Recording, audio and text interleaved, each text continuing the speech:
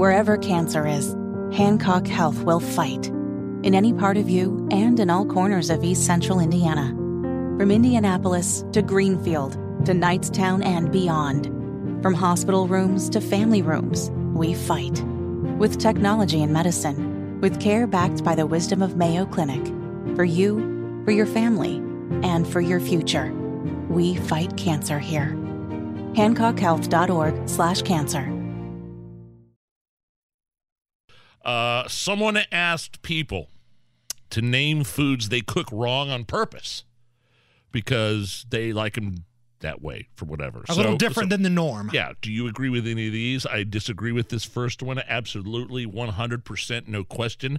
People are cooking Kraft mac and cheese without the milk. They say the milk is completely unnecessary. They only add the butter, so it's less runny.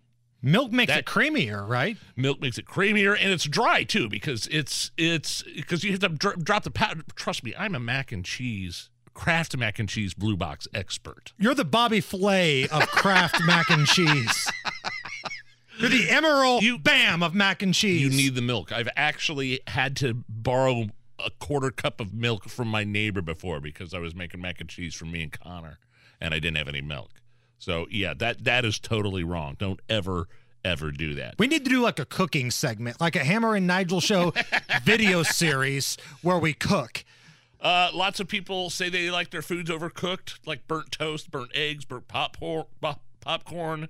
Didn't Abdul bring some burnt-ass popcorn in here yesterday? He did. It stuck up the whole studio. Burnt broccoli. Now, I like crispy broccoli. My wife puts broccoli in the oven and kind of singes it. Okay. And so I'm like that with asparagus. I can eat a little singed asparagus. I'm all right with that. Finally, here, people ask, name some foods they cook wrong on purpose. Apparently, you're not supposed to break spaghetti in half. Well, how am I supposed to fit it in the pot? Exactly. Who are these people? Exactly. You're not supposed to because it's harder to twirl the noodles around your fork. It's the Hammer and Nigel Show.